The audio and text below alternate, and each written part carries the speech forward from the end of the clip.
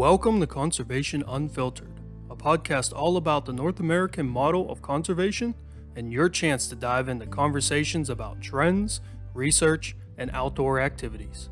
It's time to get wild with the 2021 Conservation Media Award-winning host, Jason Creighton.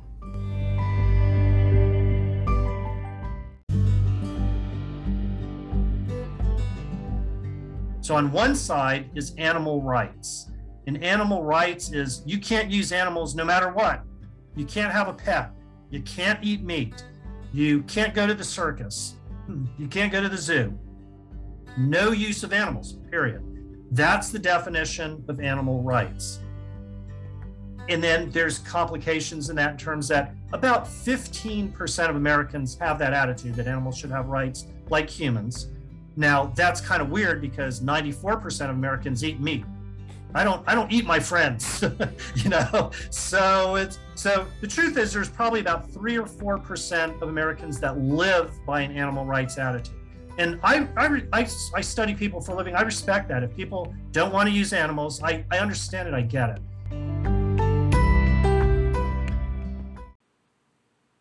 Hello and welcome to another episode of the Conservation Unfiltered podcast presented by Conserve the Wild. I'm your host, Jason Creighton, and this is episode number 96, Making the Simple Complex, Deciphering Attitudes Towards Hunting.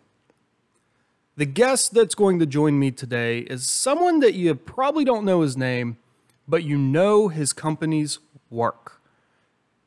His name is Mark Damian Duda, and he's the Executive Director of Responsive Management. Now, why are you going to know Responsive Management's work?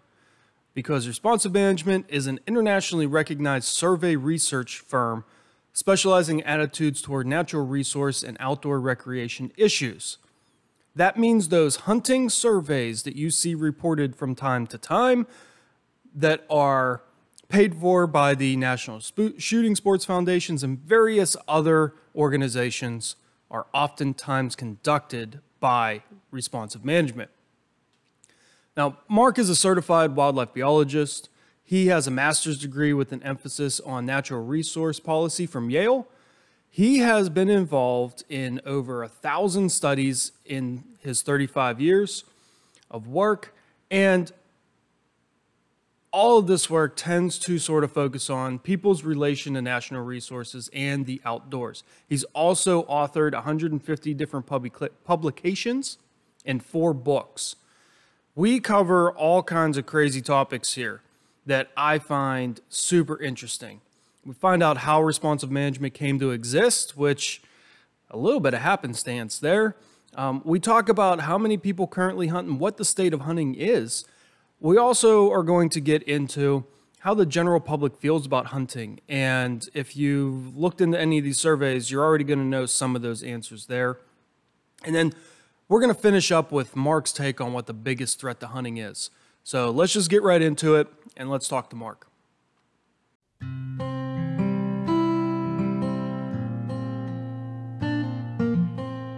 Before we keep going, a real quick question for you. Are you concerned with urban sprawl? Are you concerned with the threat of our increased human presence has put on wildlife and wild spaces? If so, an easy next step for you to try to help with this situation is to visit our Patreon page and become a monthly supporter. If you like this podcast, if you would like to help form a new nonprofit that helps combat and mitigate the effects of urbanization, visit patreon.com/conservethewild. That's patreon.com/conservethewild. Go visit today and become a sponsor.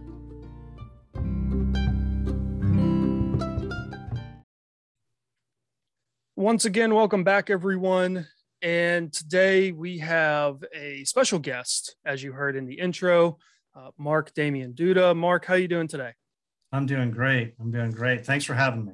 Absolutely. Mark, everyone just heard all your credentials, and they are pretty extensive. and it all sort of seems like it stems out of responsive management. So how did responsive management come to exist? Sure. Well, thanks. I'm not sure it's a long list of credentials. I think it means I'm just old. So I've done a lot of things. But I appreciate that so much. And thanks for what you do. Yeah, responsive management has been a lot of my life for 31 years. I actually started my career out of graduate school working for a state agency, at the time, the Florida Game and Freshwater Fish Commission. They're now the Florida Fish and Wildlife Conservation Commission, as one of the first what so-called human dimensions researchers. That is that I had this blend of wildlife biologist as well as social scientist. And so spent 6 years there, 6 wonderful years in the state of Florida. And at the time, a group called the Western Association of Fish and Wildlife Agencies, which is a collection of the state agencies out west: Texas Parks and Wildlife, New Mexico Game and Fish, Colorado Department of Natural Resources, et cetera, have a consortium. And they said, you know, we're really good when it comes to managing wildlife, but we're terrible when it comes to understanding and managing people. And as Aldo Leopold said in 1943, the problem of wildlife management is not how we should handle the game. The real problem is one of human management. Wildlife management is comparatively easy. Human management is difficult. That was back in the he said that in the 1940s. But in the 1980s, the same was true. We were really good at managing wildlife. We knew what to do. We knew how to bring back elk, and we had done it. But the whole people side of things started to really engulf a lot of the agencies. And so they wanted to incorporate that into it. And they said, let's start a project for a year or two. We're going to get the best people around the US from universities. You know, a guy named Ben Payton up at Michigan State University, a couple of professors from the University of Arizona, Ben Carpenter being one of those, my graduate school professor at Yale, Steve Keller, a number of other, you know, people who'd been doing this for a while, and said, you know, help us incorporate the people side of conservation into our agencies. And so I, of course, had that connection with Dr. Keller. I was in Florida at the time, and they said, hey, you want to help start this? And I was like, heck yeah. So I helped for about a year or two. And then all of a sudden they said, you know, we can get some money to kind of get this started. And that was in the 1980s. And we started, and we became very busy. And a lot of projects started to flow through this governmental entity that was never meant to do something like that. They kind of wanted to start it and be done with it. And so they asked me if I wanted to go out on my own and start this thing. And it was a pretty kind of scary thing. It was like, wow, I got a pretty good job. I love Florida. I love the agency that I'm working in. I even set up a safety net with the executive director of the agency there. I said, hey, if this thing doesn't work out, can I come back in a year or two and have my job? And they said, heck yeah, you come back whenever you want. And they were so gracious. And so I started, and things got really busy, and it was me. And now I've got about 85 people working for me and doing a lot of human dimensions work around the world, mostly in the US. Most wildlife, I do, you know, a lot of wildlife, but I just got off a call. We do a lot of work on litter or air quality or water. We just finished a huge project for Clemson University on water quality issues. So we do the full range of issues. It was in 1990 when we actually went out on my own, when I got kicked out from the nest, and have been doing it ever since. But of course, different projects. And over that time, we've done about 1,000 studies on how people relate to wildlife, the natural world. I love to hunt. I'm very well schooled in how we got to where we are with wildlife conservation, hunting being an important part of that. I'm sure you've gone into that numerous times in these podcasts about the importance of Pittman Robertson and hunters' license dollars and all of the successes that we've had. So certainly one of the areas that we've done a lot of work in for, you know, me personally for over 35 years, 31 years as a consultant and business owner is with hunting. And it's you know, such an incredible group of people, and you know, all 12 million of them or so, or whatever that number is, because I know that that's what you want to talk about. So it started out as almost, you know, a little bit of luck and then a lot of hard work afterwards. So, yeah. So, you bring up that these state agencies, they know what to do in regards to wildlife management, but they sort of struggle with the social aspect. And I have to echo that in my limited interaction compared to you, limited. Every biologist I've talked to, on this podcast, or in passing, or whenever I talk to biologists about trying to figure out places maybe to hunt and things like that, they've all told me that the thing that they find the hardest about their job is working with either with the public or presenting information to the public, that social aspect. And if you know that a certain amount of area can hold X number of deer or elk or turkey, and you have, twice that amount, it's pretty simple to manage, that population. You need to reduce that population by half. Convincing people that that's the best thing for the overall population in that area is a whole, different ball game. So what you're doing with responsive management is definitely needed, and I'm sure very welcomed with open arms by a lot of those agencies and biologists. So, thank you for all that hard work over these, 30 plus years. All right. So how many people hunt? How many people in the United States hunt? How has that number changed over the past, 5, 10, 20, 40 years? I have read a lot of the studies put out by, the NSSF have put out. They come out, every 9 years or 10 years or something like that. I read these studies, I look at the charts, I look at the graphs and the trends, but how many people hunt and how does it compare? Well, you think that that's a simple question, don't you? And it should be a simple question. How many people hunt? And so I'm going to complicate that. I'm going to make what should be the simple complex, but it's also a really interesting topic. In reality, maybe about 12 million people a year hunt in the United States that are 16 years old and older. But that's according to the U.S. Fish and Wildlife Service, who does a big national study called the National Survey of Fishing, Hunting, and Wildlife Associated Recreation every 5 years. But there's some caveats to that. It's a great study, and that's who hunt, in that particular year. Then it gets complicated because sometimes everybody doesn't go every single year. Maybe upwards of 30% of people don't hunt every year. And so it's a matter of definition. Some people say, I haven't been hunting in 5 years, but you're darn straight, I'm a hunter. And so do we count those people? Because if you start counting those people, all of a sudden you're talking 20, 25 million Americans are hunters or consider themselves hunters. And then we talk, people say it should be easy. Just count the number of licenses. Well, then it gets complicated because in every state, you don't have to have a license to be a hunter in certain circumstances. In Virginia, if you're a landowner, you don't have to have a license. So I can't just count licenses.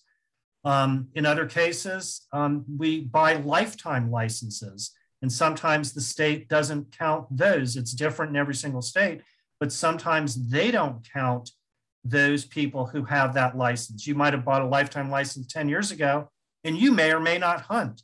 How do you count those people? So it actually gets a little bit more complicated than it should be. As an industry, we need to know that because we need to know what those trends are. And so I don't want to complicate it, but so it's a little bit more difficult than it should be. Think about how many licenses you might buy in one state. You might have to buy this license and this tag and this stamp. Or if you're somebody like me, I've hunted in 3, 4, 5 states in the past couple of years. So am I counting 4 or 5 times? Now, researchers, Fish and Wildlife Service, they try to take all of that into account, but it gets more complicated than what you think. But the straight out answer is, there's probably 12, 13 million people who are hunting in a single year. But there's a lot more people who consider themselves hunters because they just don't go every year. They get a job and they're busy, they get fired and they can't. And we can talk about that if you want, about hunting numbers during COVID. In terms of long-term trends, hunting has been generally on the decline since about the 1980s or so. In 1991, 7% of the population hunted.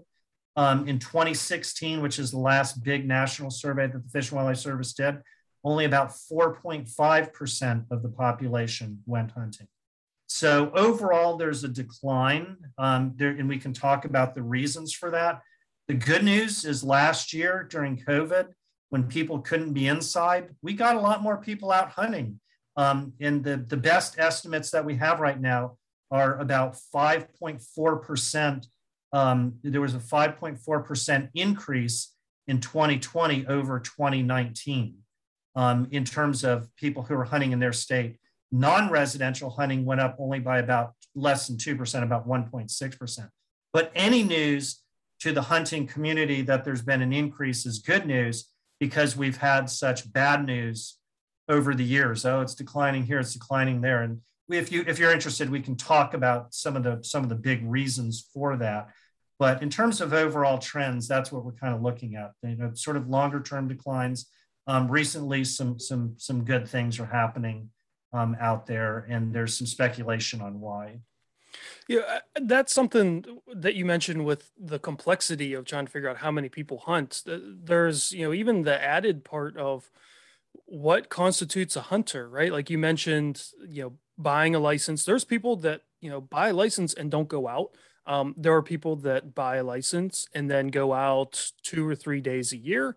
There are people that buy a license and hunt, 25 to 50 days a year, which would be probably the category I fall in. And then, I have a family member who's a retired teacher. I would venture to guess that he hunts probably 75% of the available days in Pennsylvania, because he has the time, right? So yeah.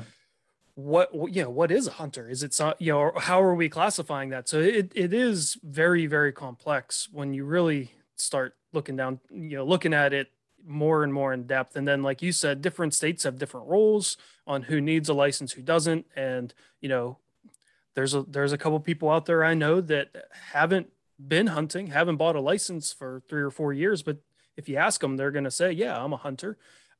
So there's a whole, it all depends on how you want to look at it, right? Exactly. So we're making what should be the simple complex. How about the other side of that coin of people that you or I might take? I have a house over on Chincoteague Island. We do a lot of duck hunting out there, and I take people, friends or family members that have never been, and they come with me. They bought a license, they've shot ducks. If you called them up and said, are you a hunter? They'd be like, well, I hunted, but I don't know if I'm a hunter. And yet, so it can become complicated, but that's the fun of it too. But I think that the underlying, I think most important issue that I would like to leave on that score is that there's a lot more people out there who consider themselves hunters than sort of a license, 1 year of a license sale number would encapsulate.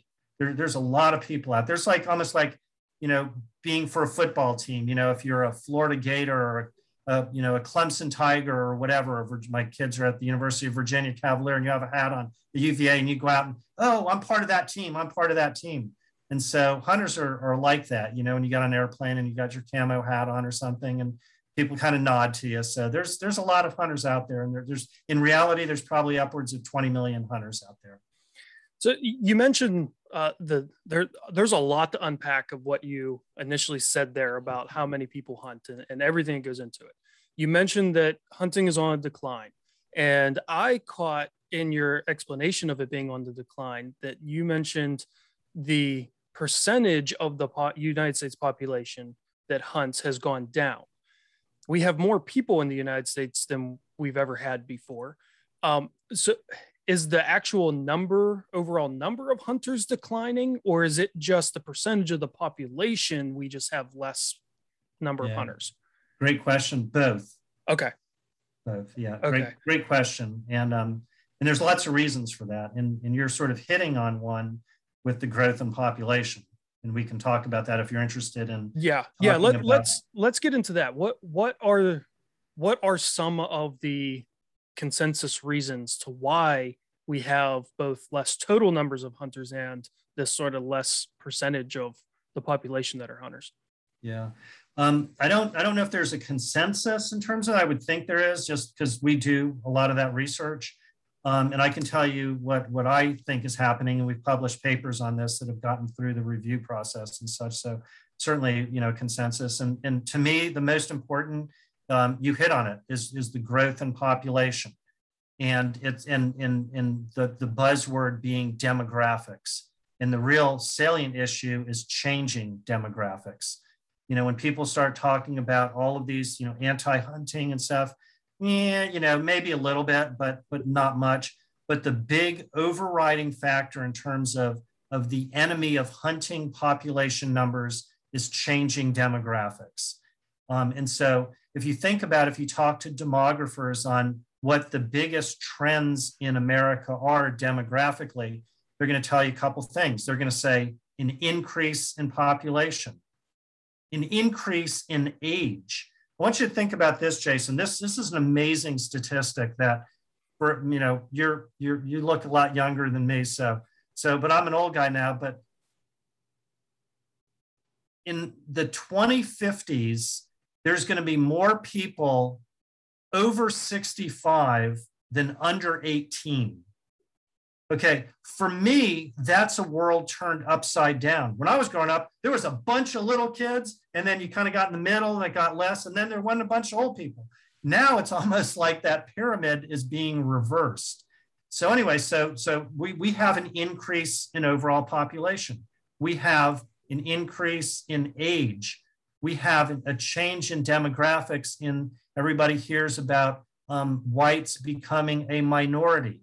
We have issues related to immigration. And I'm not getting political in terms of immigration, just more people are coming into the US that weren't born here. And there's more and more of those individuals. And so when you look at all those big changes in demographics in the US, and then you look at what the issues are in terms of assisting in promoting a hunting culture, they're the exact opposite. Let's take the easy one, increase in population. What does an increase in population mean? It means more urban areas. It means less opportunity to hunt. When you talk about age issues, well, we all want to think when we're old and gray or whatever, and we retire, we're going to hunt more. And some of us do, but the truth is, when you look at the numbers, there's a lot more younger people than older people who go hunting. And so all of these demographic changes are an increase in urbanization. One of the most profound demographic changes in the US since it was founded is more and more individuals are moving to urban areas. Well, to promote a hunting culture, a kid generally has to grow up in a more rural area with opportunity. There's just less people doing that. So the biggest culprit is our demographics. I mean, just outright, they're just working against the hunting culture. And so, yes, there are some adult onset hunters. The community is doing a good job in terms of trying to do that, but it's hard. We're swimming upstream. So demographics are a big one. There's lots of other lower ones, but when you really think about it and stuff, there's going to be some, that's sort of the primary issues. You could get into some other things like lack of access, which is important. There's more and more land being closed down. When you talk to hunters and you do research and survey of hunters, the number one issue that a hunter will say is, I just can't get into where I used to. And there's a couple things going on there. There's that psychological access of not knowing where to go. And then there's just that darn physical access that where I used to go is now a development that's been closed. The gates are closed and locked, or whatever it may be. So there's lots of other things. There's that lack of opportunity. One of the things that we used to find that people used to say, oh, Mark, it's deeper than that, is when you talk to ex-hunters, why don't you hunt anymore? They would say, I don't have enough time. And, a couple of academics would be like, no, it's deeper than that, Mark. They're really just saying it's lack of time. Well, it is, because when you do analyses of hunting populations against demographics and stuff, and some of this research we did in the early 2000s, and one of the things we said is that hunting participation is actually tied to a lot of things, age structure, urbanization, rural issues and stuff. But one of them that was interesting was housing starts. That we went back, we did this huge statistical test on hunting participation versus all these variables, 20, 30 different variables. And housing starts was actually one of the ones that came up as being really important in terms of driving hunting, either driving it up or down. And when we had that big housing bust and recession in 2008 and housing starts were low, we had an increase in hunting participation. And it's because a lot of hunters are tied to construction and more blue collar types of work. When there's a housing boom, we're busy, we're doing stuff, we're working. And last year, we saw an increase of 5.5% increase across the board in hunting participation. It's because people had more time. We didn't have, some of us didn't have jobs. And, we were laid off, or we couldn't go inside, or there was issues. So we had more time. So time is an incredibly important aspect of it. When there's time, people find the time to go hunting. When they're working one or two jobs, either a recession or because it's good times and a boom. We're in a housing boom right now. I would postulate, we could play this back in a year from now, but I would postulate that we're not going to see that 5% increase again, because people are back to their jobs and they're working. Try getting somebody to redo your kitchen. There's a year-long waiting list. And so there's lots of issues. I actually wrote a paper called The Dirty Dozen on threats to hunting, but those are sort of the big ones when we talk about demographics, access, lack of opportunity, time, and those issues. You already answered the question I was going to ask next in regards to sort of the COVID impact. So you're saying I know that I saw more hunters field in 2020 than I had the year before, but I wasn't sure, one, are those new hunters or are those existing hunters that have more time? And then also, am I seeing more people because I myself was hunting more based on my schedule changes with work, right? I had more time to actually hunt. So yes, you're saying, yes, there was an increase in hunter participation. And then now you're saying that you're going to postulate that this year in 2021, we're going to have that 5% and go back to the norm. That's what my guess is. Yeah. And you're right on I would say on all of the above, that you're definitely seeing I don't know if you were seeing new hunters. You're probably seeing some new hunters, but what you were seeing is the guy who couldn't hunt in 2019 or 2018, who just simply had more time in 2020. Number one, or two, that some of the things that they wanted to do, like maybe go to the football game, they couldn't do anymore. And so hunting was just a great way of getting outside again, reconnecting. And so I would say everything that you just said, I would say check all of the above, that all of those things were happening on that, and your observations are right on board. Well, I hope all those people that either reactivated or started new, I hope that it's not a full 100% drop back down. I hope that at least some of them sort of stick around for another year or two, or continue for another 20 years to hunt, because you mentioned the Pittman-Robertson Act very early on, that is directly tied to license sales, and the more license sales, the more money goes into conservation efforts. Yep. All right, so we have less people hunting now than we used to. We have a lower percentage of hunters in the United States than we used to. What is the feeling from the general public about hunting? Is it generally positive? Is it generally negative? I know anyone who's a hunter has had an experience with an anti-hunter, but I don't feel that that's the norm. I feel that that's a pretty low percentage of actual people out there being truly anti-hunting. So what's the general feel? Yeah. Again, I'm going to make the simple complex, but hopefully I explained myself. So hopefully I didn't turn too many heads around with the explanation of hunting participation, but I can sort of do the same thing with attitudes toward hunting, because it's in some ways it's sort of a similar vein. In general, the Americans support hunting. Probably when you ask the general question, you support or oppose, and we always talk about legal regulated hunting, and we can talk a little bit about that because words matter. But you're looking upwards of 8 out of every 10 Americans supporting hunting. And so there's general support there. And that has been the case ever since I've been tracking that, which is from the 90s. So, 30 plus years or so of looking at that, that in depth and monitoring that every single year for 31 years through several studies. You mentioned the NSSF, the National Shooting Sports Foundation, Fish and Wildlife Service, the Hunters Leadership Forum of the NRA, a lot of state agencies that we do work for fund these studies for us to do to monitor that. So, we can say pretty unequivocally that about 80% of Americans support legal regulated hunting. And in general, that's kind of gone up a little bit since the 1990s, whereas opposition has gone a little bit down, within the 10, 15% range opposed.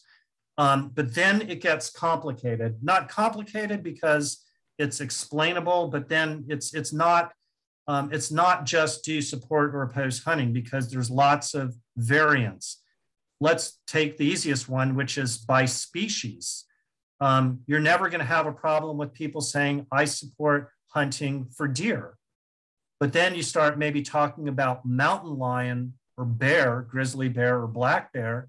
Then all of a sudden, you've got some discussion where that number drops considerably, maybe down to 50% or so. Turkey, wild turkey, way up there, deer, way up there, elk, way up there. But then those other species, you see a decline. So it depends on the species. It depends on the motivation. Maybe it shouldn't, but I'm just telling you what the public thinks.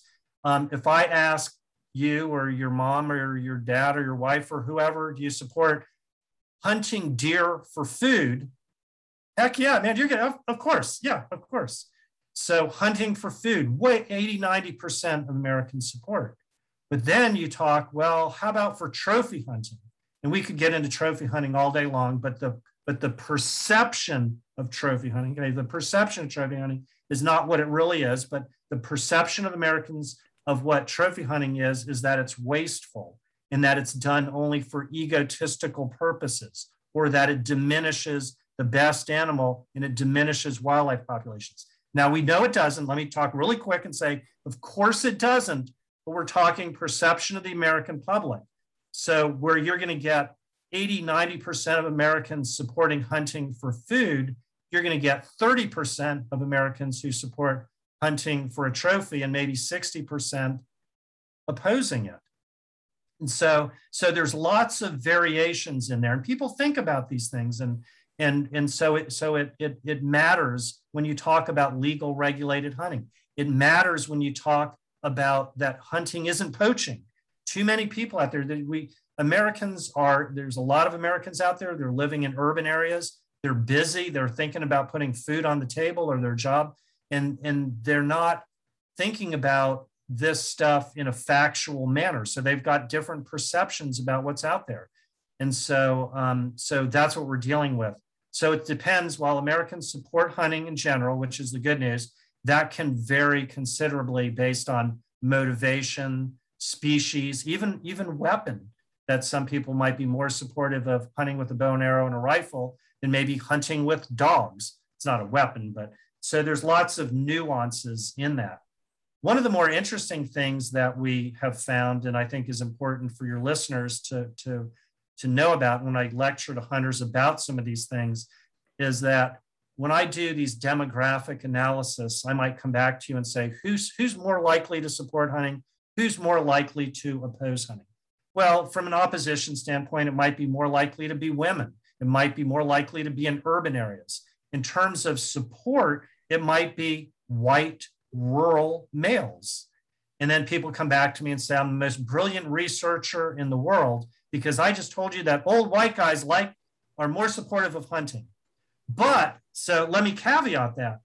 Then you look at the results and there's something that's even more important than those obvious demographics. And that is knowing a hunter. If you know a hunter, you are way more likely to support hunting. And if you don't know a hunter, you are at the bottom of that list in terms of opposition. And so how we present ourselves is incredibly important in terms of increasing cultural support for hunting. And then finally, if it's okay, if I can talk a little bit about one more aspect related to that, is this whole idea of animal rights, animal welfare, and something that I term dominionism. And so what I want you and your listeners to think about is a continuum of how people look at animals. I just talked to you about what their attitudes are toward hunting, but also in this mix is this whole idea of animal rights, animal welfare, and a dominionistic attitude. So it's a continuum. So on one side is animal rights. And animal rights is you can't use animals no matter what. You can't have a pet. You can't eat meat. You can't go to the circus. You can't go to the zoo. No use of animals, period. That's the definition of animal rights. And then there's complications in that in terms that about 15% of Americans have that attitude that animals should have rights like humans. Now, that's kind of weird because 94% of Americans eat meat. I don't eat my friends, you know. So the truth is there's probably about 3 or 4% of Americans that live by an animal rights attitude. And I study people for a living. I respect that. If people don't want to use animals, I understand it. I get it.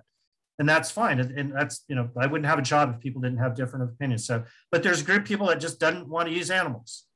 So that's an animal rights, and that's not the dominant attitude.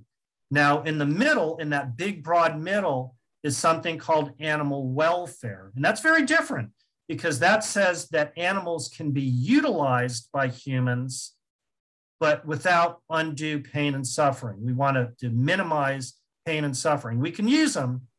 Mark, you can go hunt that elk, somebody might say, but man, practice beforehand, hit him perfectly, kill him. He doesn't have any kind of pain and suffering or anything like that. And about 80% of Americans fall in there, that animal welfare. And, you know, that's where we stand. But then you have the other side, something called, that I've termed a dominionistic attitude. And that's the opposite of animal rights. That is, you can use animals no matter what. So think about that continuum. You got 3 or 4% on the animal rights. You got 80% in the middle. And then you got people who on the other side say, we have dominion over animals. Doesn't matter. If there's pain and suffering involved, I'm in charge here. I can use it. So when you talk to people about hunting, you know, we need to fall in that animal welfare category to be accepted. If we come out and we say, I'm going to kill that son of a bitch, or look at that gut shot. Oh, wasn't that funny? Or, you know, kill him and grill him. You know, that turns Americans off. Americans say you can utilize those animals, but have respect for it. Now, the good news is most hunters do. You know, I mean, one of the things that we've discovered is about 95% of American hunters pray for that animal when they kill it. You know, I do. When I was telling you about it going to Africa and I killed that kudu, several kudus, I went up and, you know, when I'm alone with that animal, I put my head down and, you know, and I you know, there's spirit, people don't talk about it, but there's a spiritual aspect to that. People want to know that you respect that animal. And what they don't want you to do or have that perception of is some kind of disrespect. And life is too important for that. And so the truth is hunting is okay because it is an animal welfare activity. Utilize that animal, use that meat, share that meat, respect that animal, practice so you don't wound an animal. And people are okay with that. So it can get complicated, but those are sort of the general big picture items that I like to talk to people about when we talk about American society and their relationship to hunting. You know, you keep mentioning, you know, making the simple complex, and I really think it mirrors hunting in and of itself, because, you know, and that's some of the questions that, you know, I get, and I think other hunters get, is how can you kill an animal and then say that you also love that animal? Right. There's a complexity to hunting. So it makes sense that, you know, how people feel about hunting sort of mirrors that same aspect. I want to go back though, real quick to your breakdown of acceptance of hunting by species. You mentioned deer, elk, turkey are very highly accepted. You mentioned that bear, whether it's black or brown bear or mountain lions, are generally lower accepted. Do you have any insight as to why? I mean, an animal's an animal. They look different. They are a different species, but it's a game animal nonetheless. Well, do you have any insight as to why? Yeah, we've looked at that, and there's some interesting things. But one of the more important issues is the whole idea that some people don't understand population dynamics. That we can, that the black bear is a perfect example of that. For years, a lot of states didn't have a black bear season. Black bear populations in a number of states have increased dramatically now that there needs to be a season from a management perspective, from a safety perspective, from a damage perspective, and other issues like that. But yet, most people don't know that. A lot of people think that hunting some of these larger, more, quote, iconic species is going to harm their populations, when in fact that's not true.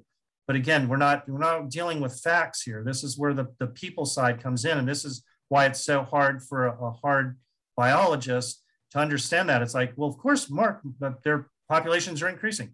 Well, I know that. I see those numbers. I do a lot of those studies in terms of hunting harvest numbers. We see that, but a lot of people think, oh my gosh, we're harming these populations, they're going to go extinct. In fact, a lot more people than you would think that hunting some species actually diminishes their populations. Now, that's very frustrating for us as the hunting and wildlife management community, in that we know all of those species that we've brought back.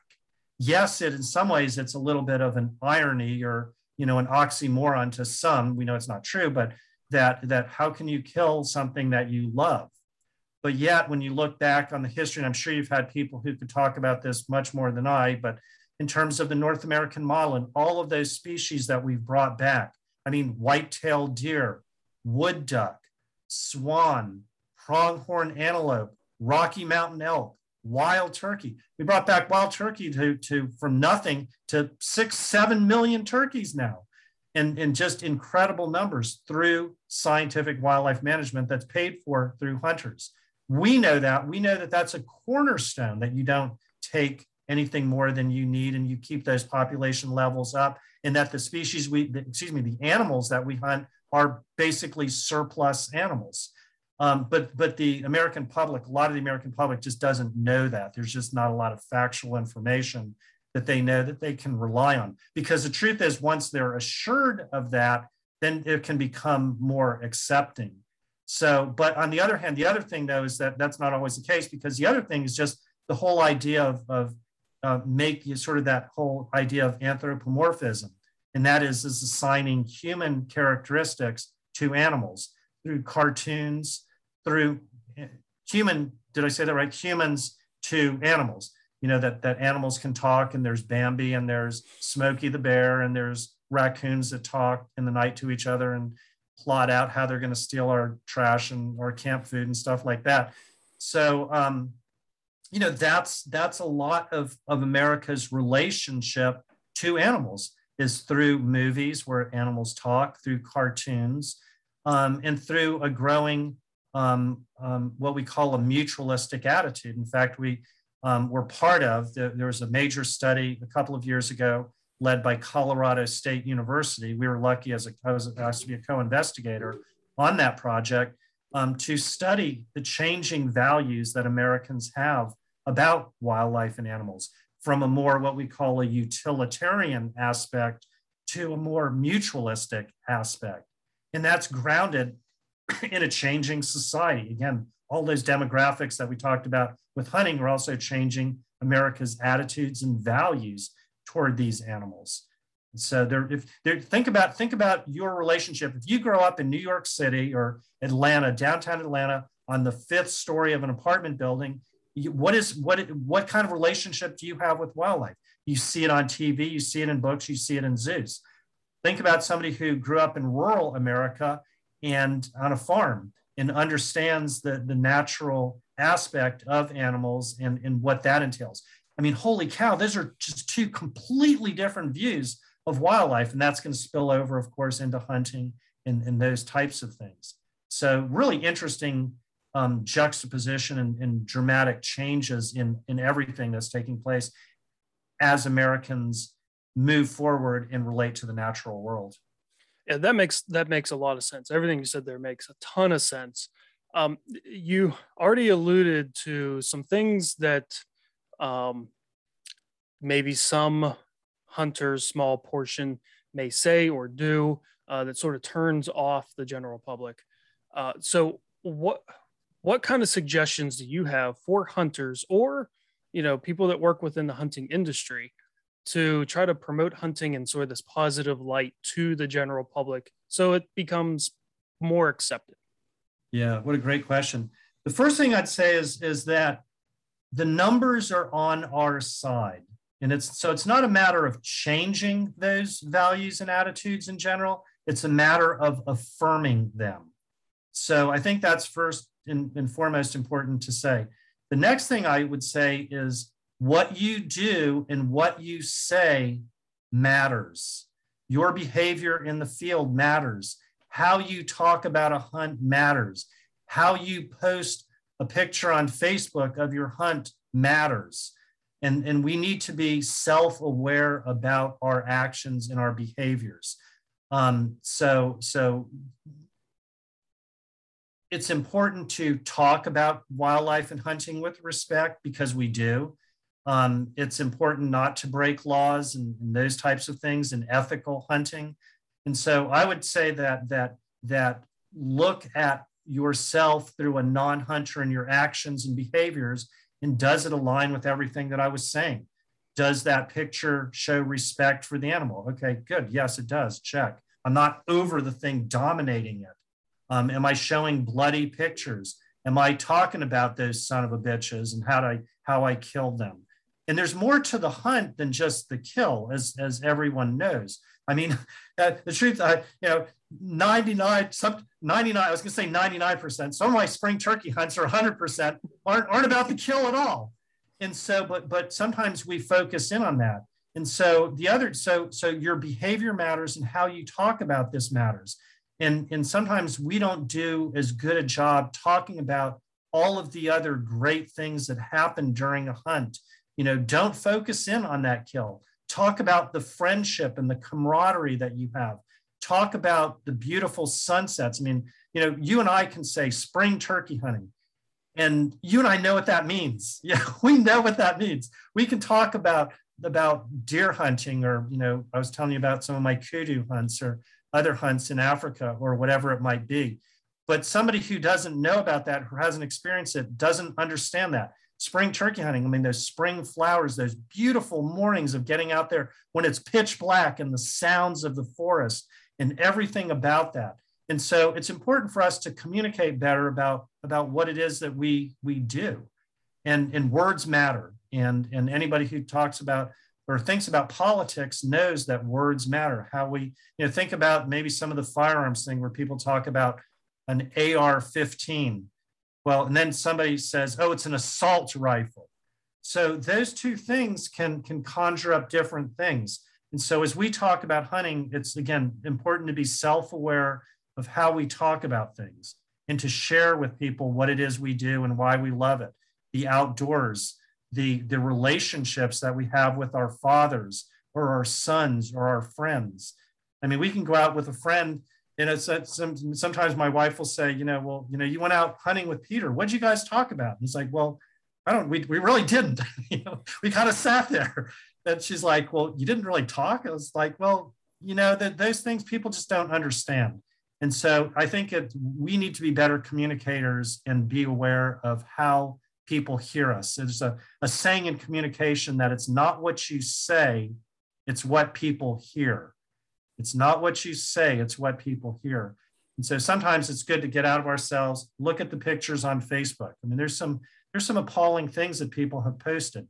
Now that's the minority, but people still see it, and we still as a community get called out on that. think about someone, we're not going to mention names or images or anything, but we've gotten a black eye because of one or two people posting things that should have never been posted, of language that should never be repeated in public. And so, be a good boy.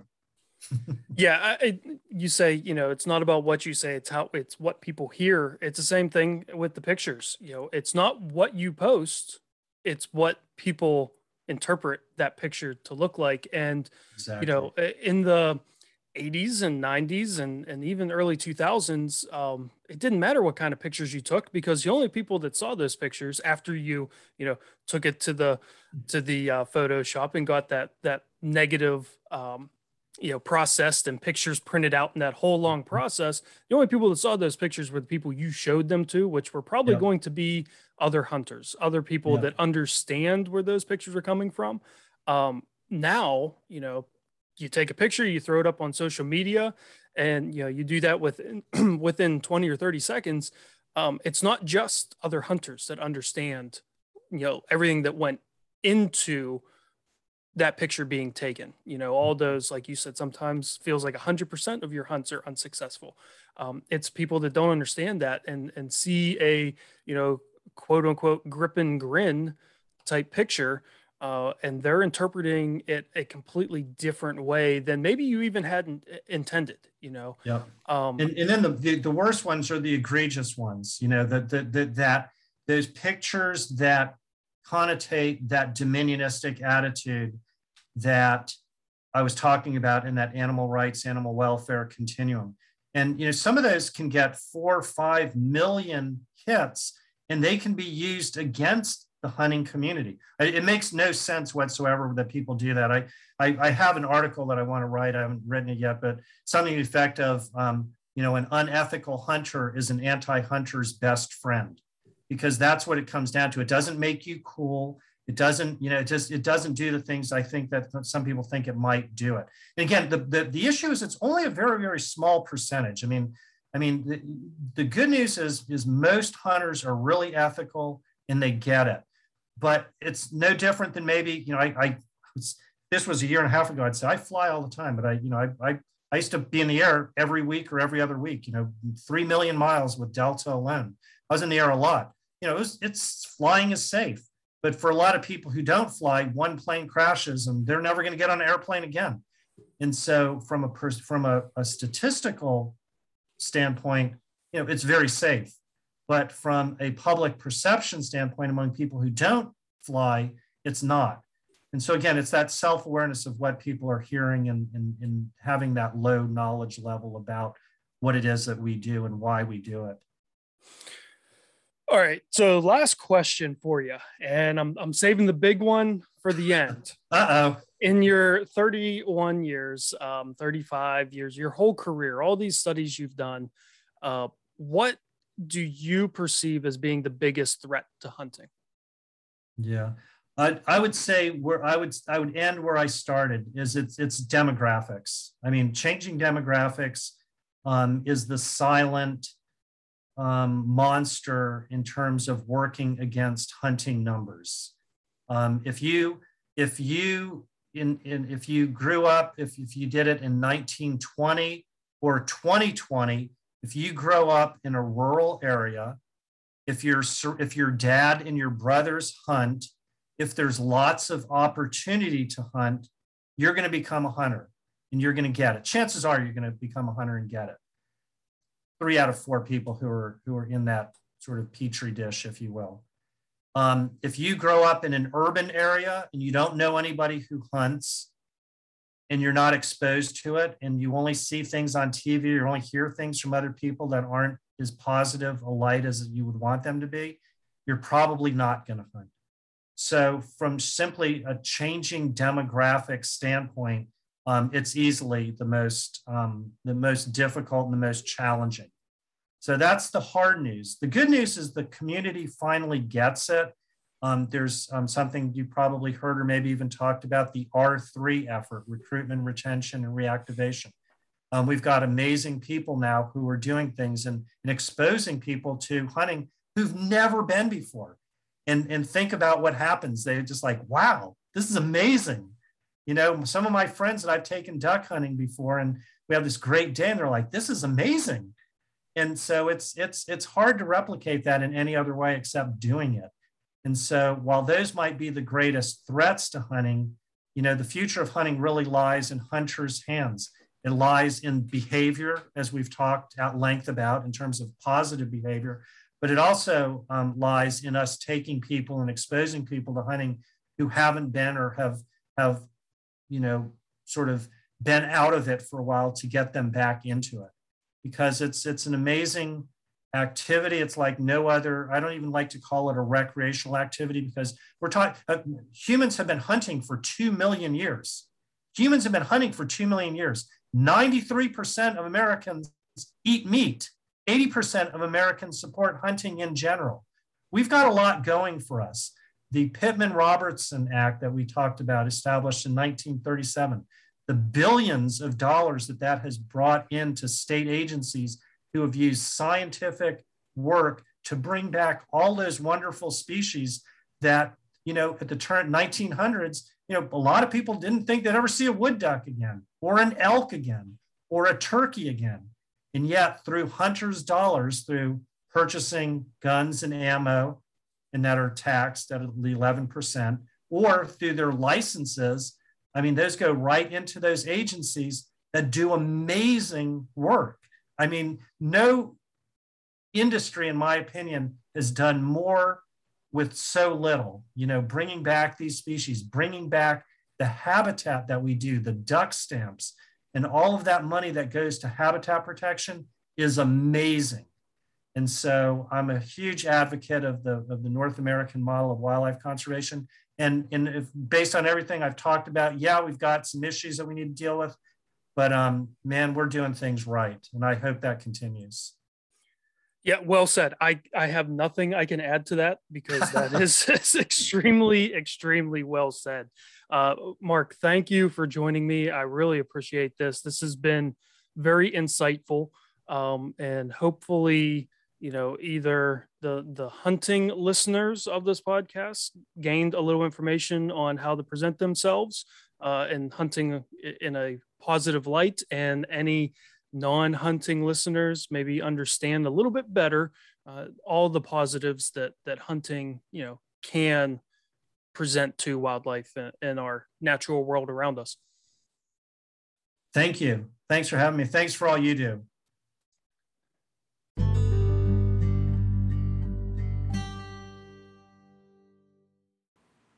Well, that will do it for today's episode. I want to thank all of you for listening. I want to thank Mark for joining me. This was great to talk about this. And I know some of the stuff that we talked about might sound a little disappointing. Overall numbers of hunters are falling, percentage of the population is falling, but we have to start somewhere, and you know, in order to fix these issues. And you start by figuring out what is the problem. Like, where are we currently at? And I find a lot of promise in a lot of these surveys, because for the first time, you know, we're looking at numbers from the general public that support hunting from a food aspect.